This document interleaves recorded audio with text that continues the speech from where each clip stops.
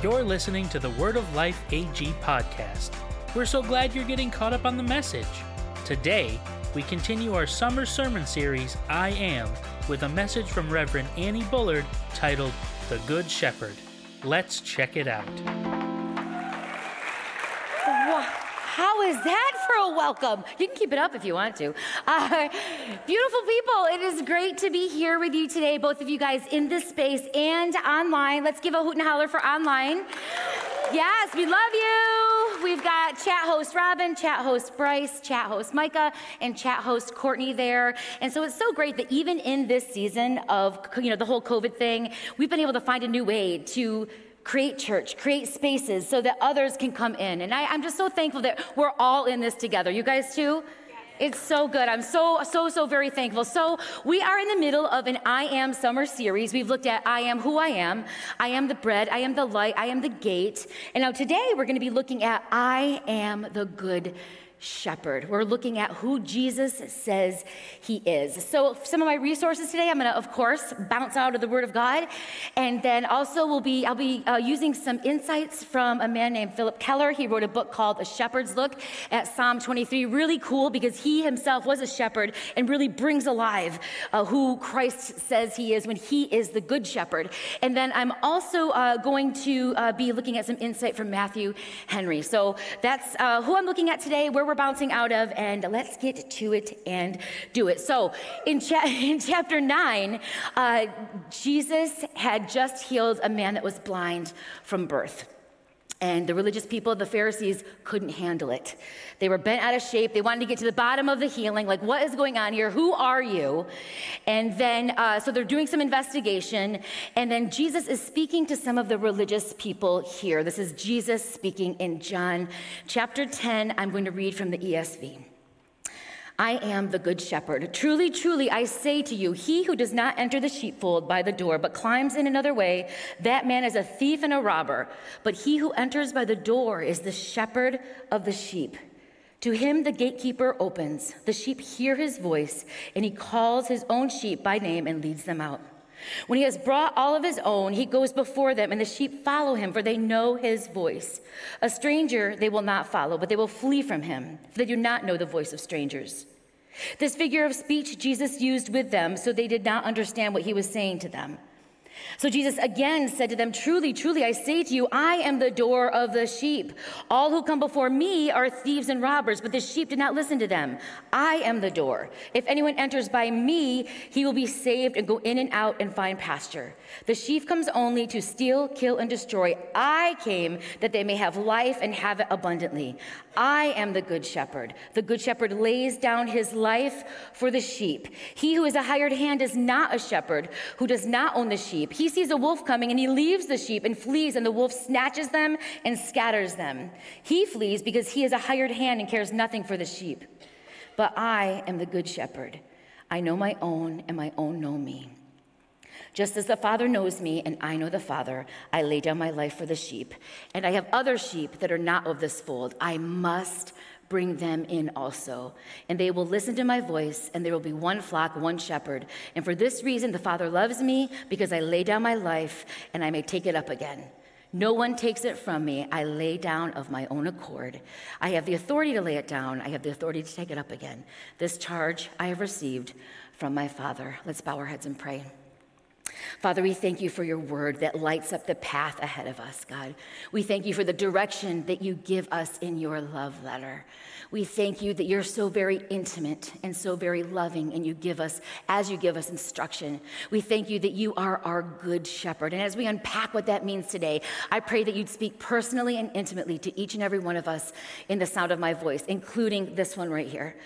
Father, would you speak to me, speak to each and every one of us. We just declare right now that we are available, Lord. Have your way in us. In Jesus' name we pray. Amen. Amen. So if you're anything like me, you like to know where you're going. Anybody like me? Like, okay, can you just tell me what's next? I don't know why it bugs me if I don't know what's coming up next. So where we're going, I'm going to give you some interesting facts on some sheep. We're going to define a shepherd. Then we're going to head back to the Old Testament and look at David in Psalm 23, how he relates to the shepherd. And then we're going to go into chapter 10, what I just read, and we're going to unpack that a little bit. And I'm hoping and believing that each of us and every one of us will leave with a challenge this morning. You up for it? All right, sounds like you are. All right, so some sheep facts. Oh, before I get to the sheep facts, I just want to tell you a little story. Something in my own personal life, some of my own ridiculousness. It somehow does relate to the message. It just kind of highlights how we can be so ridiculous sometimes. A lot of the time. This is several years ago. Every Christmas, we like to go out as a family. It's just kind of like one last hurrah for the Bills. And so we're in North Syracuse at the time, and we went to a local pizza shop where they had incredible wings, like you could totally hog out there and there. But there's no calories because it's like Christmas time, And January comes and you're like, what happened? So we're in there and it's super full. And so we're in the like little breezeway where they've got like a little waiting room, a makeshift waiting room. And there's some space heaters and some benches. I go to sit down on one of the benches. My son joins me, and I go to lean back, and my husband, who's always very safety conscious, everybody say, hi, Rob.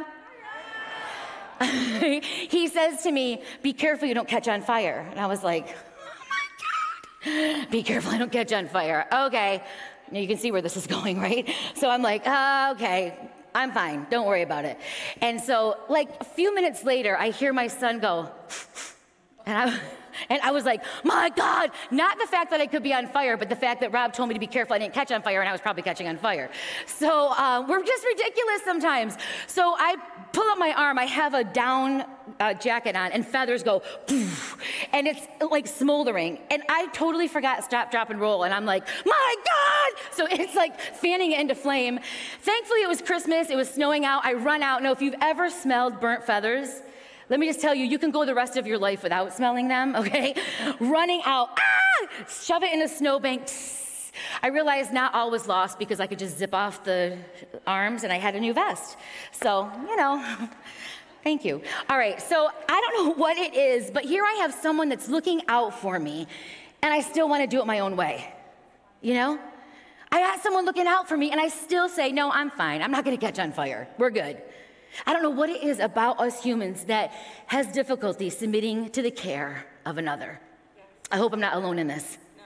Yeah. So some sheep facts. Sheep require more than any other livestock endless attention and meticulous care. Sheep are timid animals. The sight of something unknown or a potential threat can send a whole flock going fleeing, running for their lives, having no means of defense but the shepherd. Sheep have very little ability of taking care of themselves or defending themselves without the shepherd's help. Sheep are panicky, and even if sheep are not bitten or directly attacked, or if they survive attack, they can die simply because they're in sheer panic. This is interesting. It is almost impossible for sheep to be made to lie down unless 4 requirements are met. They're free from fear, free from social friction or tension, free from pests or aggravation, and then free from hunger. And it's only the sheepman himself who can relieve the sheep of these anxieties. It's the diligence of the owner of the good shepherd. So then the shepherd. A shepherd defined as a noun is one who protects, guides, watches over a person or a group of people. And then as a verb, it's defined as to watch over carefully. There's no substitute for the peace that it brings to the sheep to know that they have the good shepherd nearby. A good shepherd would watch over his sheep carefully as they need constant care. Last week, Pastor Lisa talked about the gate and how a good shepherd would lay down at the gate to keep the sheep in and keep the predators out, literally laying down his life for his sheep. And I find it interesting in Psalm 23 that David, as a shepherd who knows very well the attention that sheep need, how dramatic sheep can be, and he relates himself and yields himself into surrender to the good shepherd's care. He knew what it was like to be a shepherd, and David relates to his sheep. David says in Psalm 23, "The Lord is my shepherd, I shall not want." So King David, he makes the statement in Psalm 23, "I shall not want." Now this is a statement that's made from a shepherd who is contented as a sheep, satisfied with his owner's care. He says, "I shall not want." But I read that, my friends, and I say, well, I do want, so what am I supposed to do with that? Am I the only one? Like, the Lord is my shepherd, I shall not want. But I do, I live on the broken side of eternity. I'm a broken human being, and sometimes I want. So what does that even mean? What does that even mean?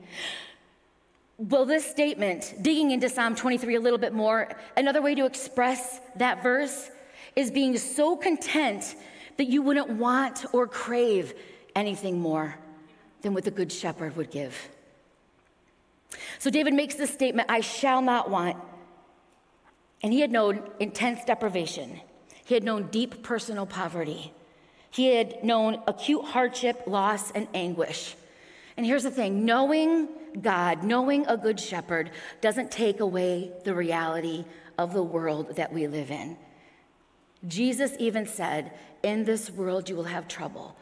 And he wasn't being a downer, he was stating the straight up facts. I think sometimes we can become disillusioned when we come to know the Lord and we expect a bed of roses. But Jesus even said, "In this world you will have trouble." And it was that word in Greek that's thlipsis, and it means anguish, burden, persecuted, burdens beyond what you can bear.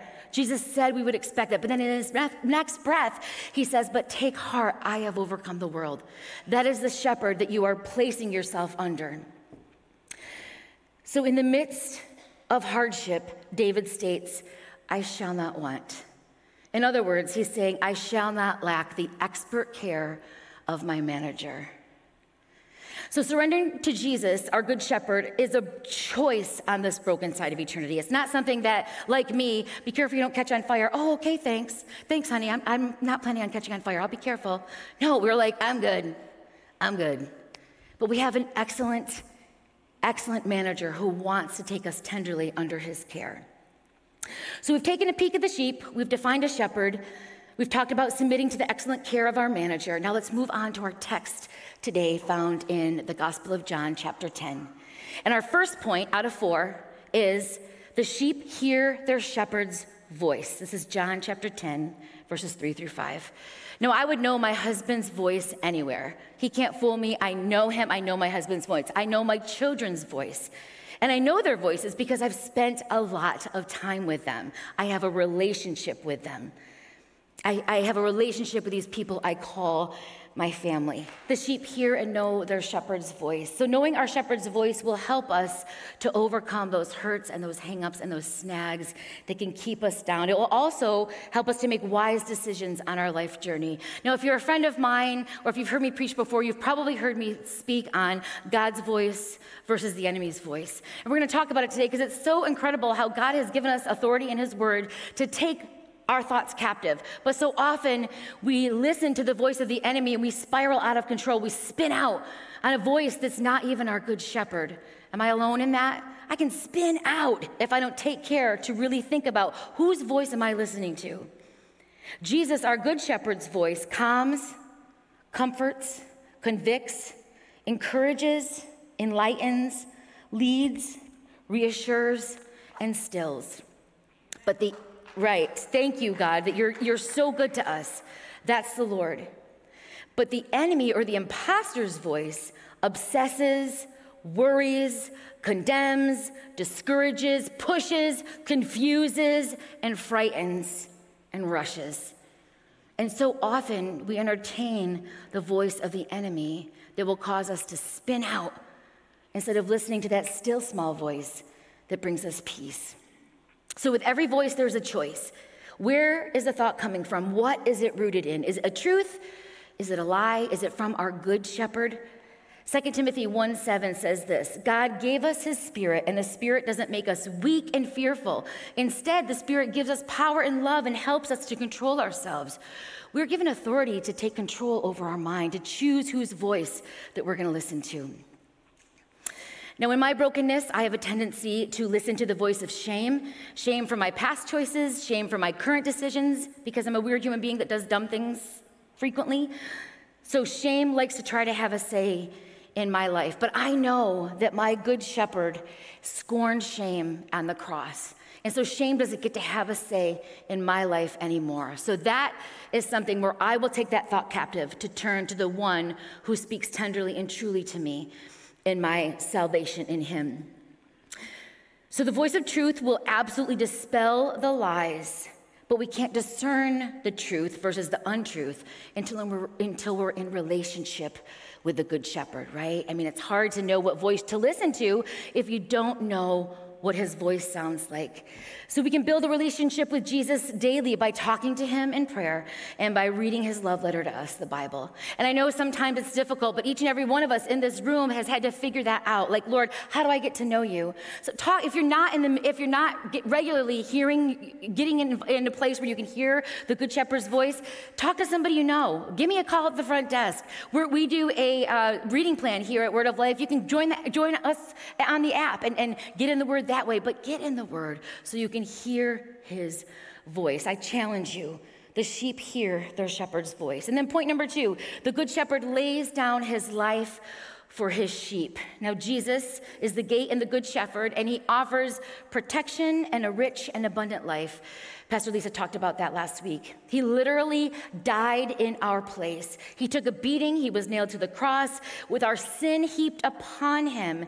And in spite of having such a Savior like this, some of us are just not content with a Good Shepherd's control. We think that we know what's best, kind of like me catching on fire. Nah, I'm good. No worries. I'm not going to catch on fire. I know what I'm doing.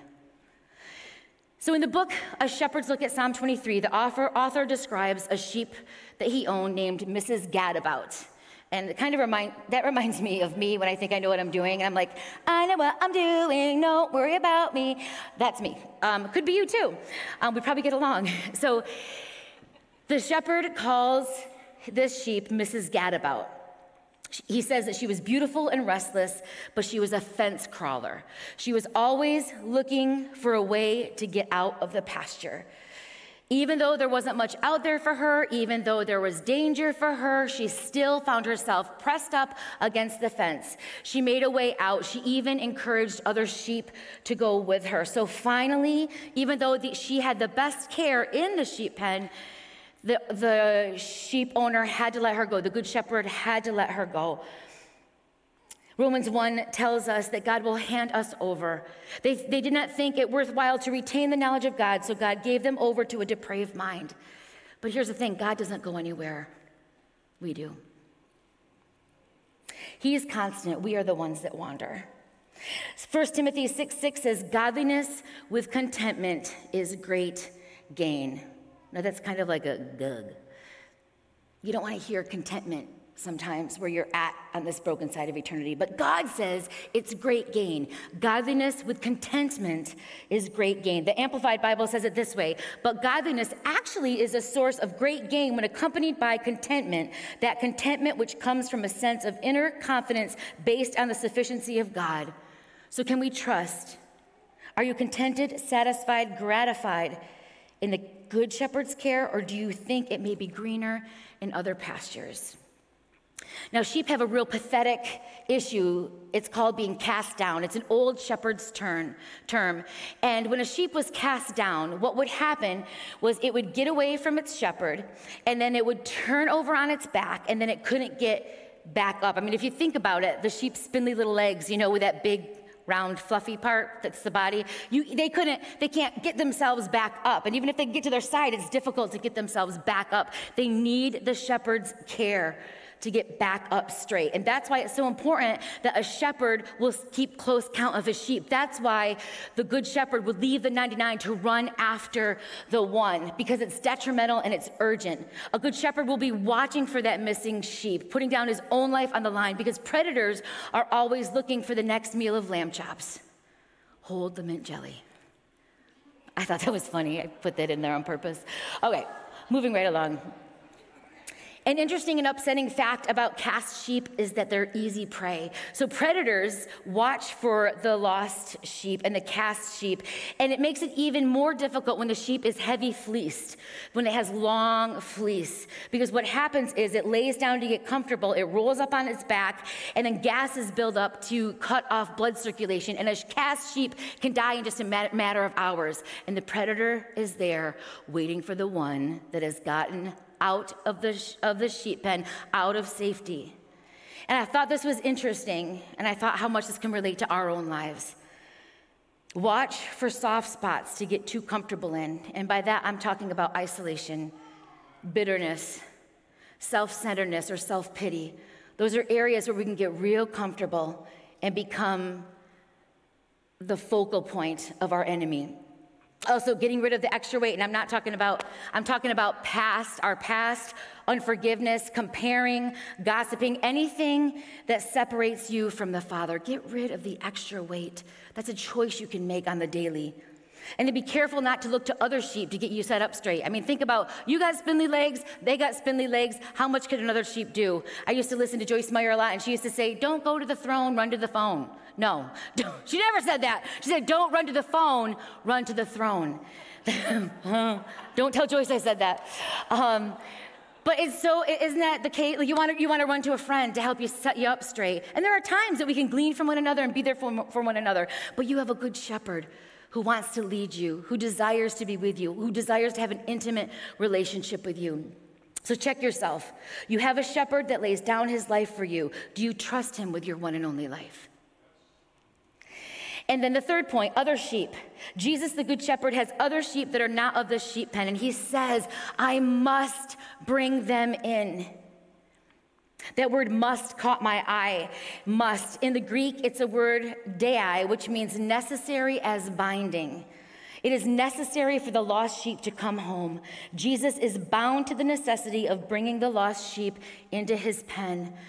What I love so much about the Word of God is it tells us that we are so loved. Romans 5:8 states amazingly, God demonstrates his own love for us in this. While we were still sinners, Christ died for us. While we were still sinners. Not a cleaned up version, not a better person, not more well-behaved, a sinner. Sinners sin, and that's who Jesus gave his life for. Sinful people that are lost sheep, and he must bring them into the sheep pen. Now, Jesus, thank you, Lord. Now, Jesus is our good shepherd, and he's great at restoring souls. Now, recently I was given a book called Gentle and Lowly, and it has rocked my world. If you have difficulty remembering how loved you are by the Savior, I highly recommend this book. So I want to read a little bit to you. It says that God is rich in mercy means that your regions of deepest shame and regret are not hotels through which divine mercy passes, but homes that make It means that the things about, that God is rich in mercy means that your regions of deepest shame and regret are not hotels through which divine mercy passes, but homes in which divine mercy abides. It means the things about you that make you cringe the most are the things that make him hug the hardest. I love that. I love that so much. It reminds me of, when we talk about the good shepherd that must see the lost sheep return home. It reminds me of a one-liner that Pastor Claude Valdez, my friend, and who was the executive pastor here for years, he used to say, don't offend before the gospel offends.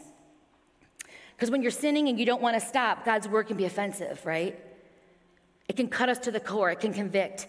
But here's the thing, we don't want to get in the way of that. We don't want to be offensive before the gospel even gets to have a say. So we have to be careful how we treat others.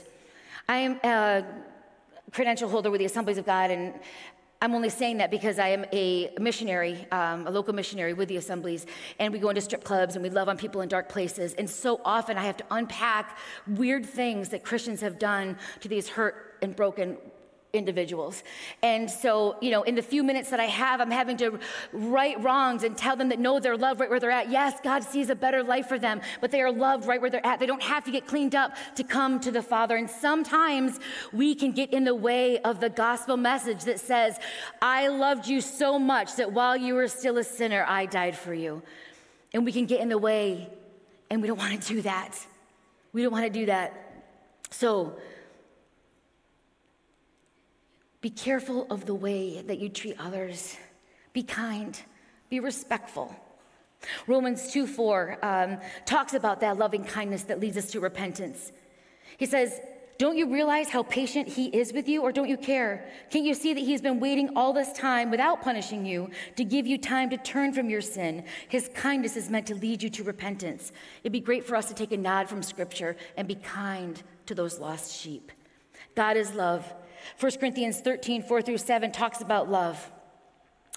Love is patient and kind. Love does not envy or boast. It is not arrogant or rude. It does not insist on its own way. It is not irritable or resentful. It does not rejoice at wrongdoing, but it rejoices with the truth. Love bears all things. Love believes all things. Love hopes all things. And love endures all things. Loving people who live contrary to our belief system can be trying. But having a rotten attitude and being rude to those who are living contrary to God's word does not line up with the way that God loves.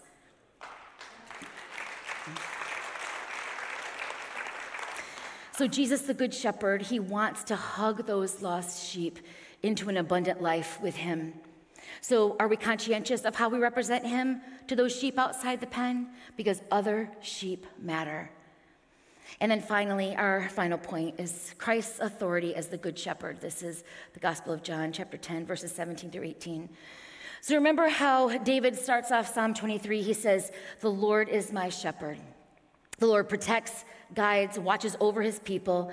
Now, when that simple declaration is made by a Christ follower, what it implies is that it takes an ordinary lump of clay and then pulls it to divine destiny.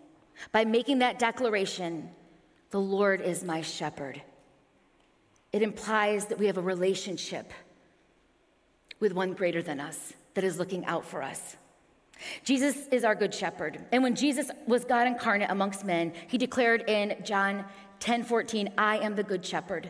Throughout history, Jesus was gentle and tender and true. He was always righteous. He was tough on phony people, and he came to set people free. He's the good shepherd, the understanding shepherd. He is the concerned shepherd who cares enough to seek and save out and restore lost men and women, to restore us. Now, there's something really special about belonging to this loving shepherd. There's a distinct mark that is put on a Christ follower, a man or a woman, who differentiates themselves. Now, in that book, A Shepherd's Look at Psalm 23, when Philip had gone out to purchase his first 30 female sheep, his first 30 ewes, he was super stoked, and he took an older shepherd with him, and they were looking at the sheep, and he felt so proud and so happy. And the older shepherd said, okay, Philip, now they're yours. Now you have to mark them. Because when you look at a sheep, you know who they belong to by their markings. And so it was a little inhumane the way they did it back then. Now there's like ear tags and necklaces and spray paint.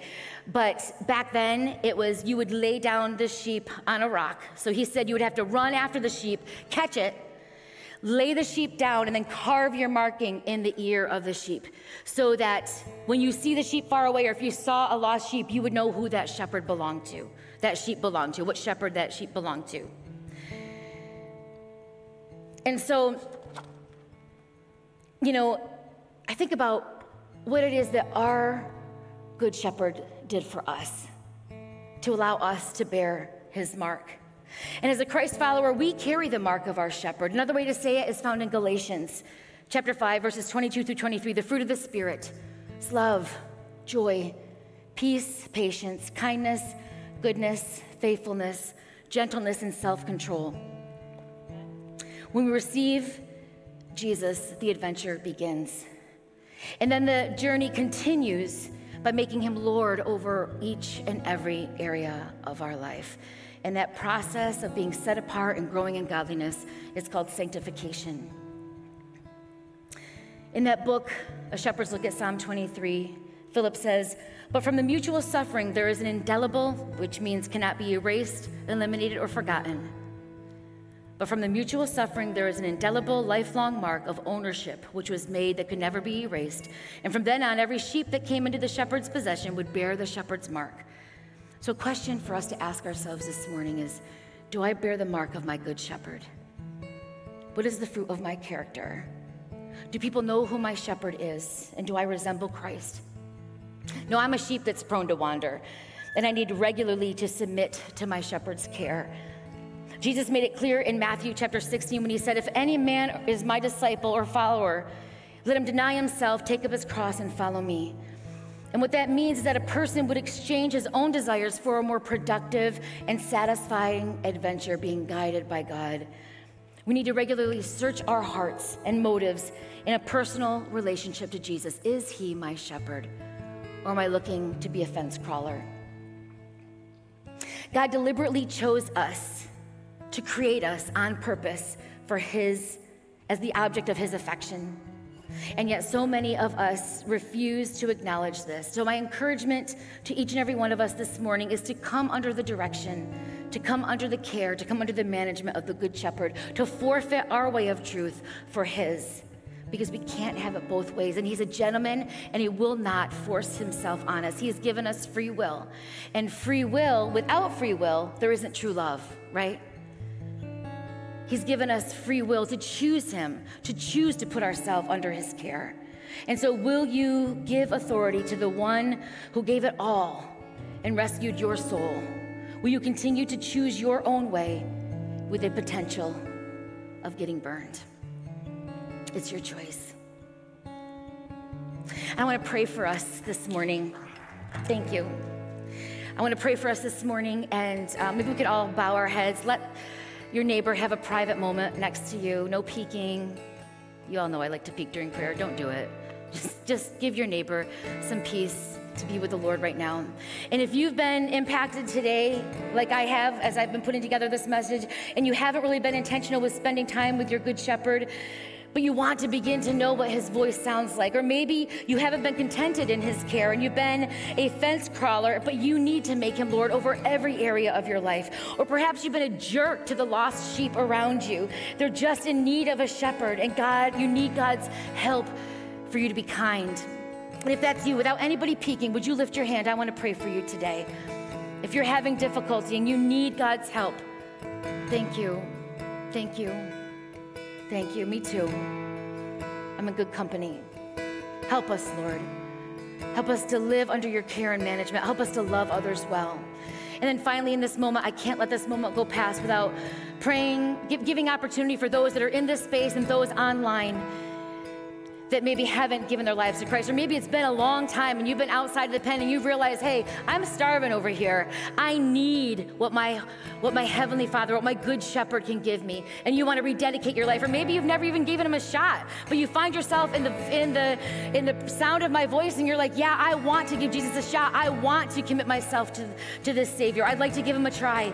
I'm kind of botching it up on my own. I've kind of been on fire over here.